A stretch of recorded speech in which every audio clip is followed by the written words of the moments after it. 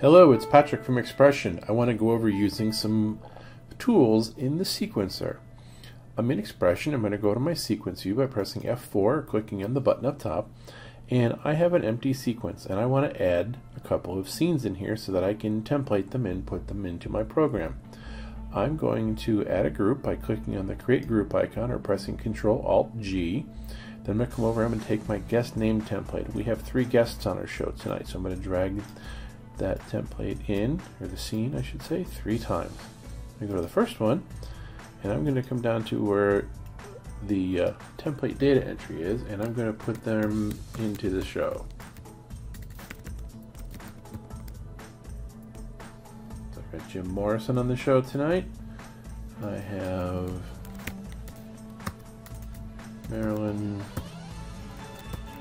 Monroe.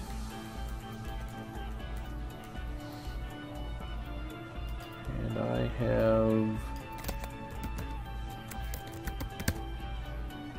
Randy Turner. So those are the 3 people on my show.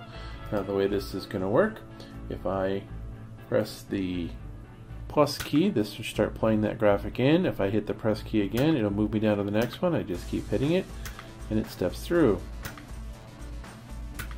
And there we go. Now, this is exactly what I want. So I want to save this. So I'm going to go to File, Take Item List, and I'm going to go Export to, and I'm going to put today's date in.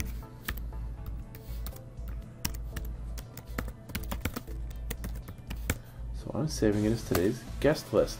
So now I've saved that sequence. So if I get rid of this sequence and click Delete, and I want to bring it back, there's a button up top here. It says Import Take Items from XML file. So I'm going to click on that, and I'm going to do today's guest list, and look at that, they come back.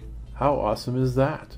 So that's one of the ways that I can go ahead and build a sequence and bring my sequence back.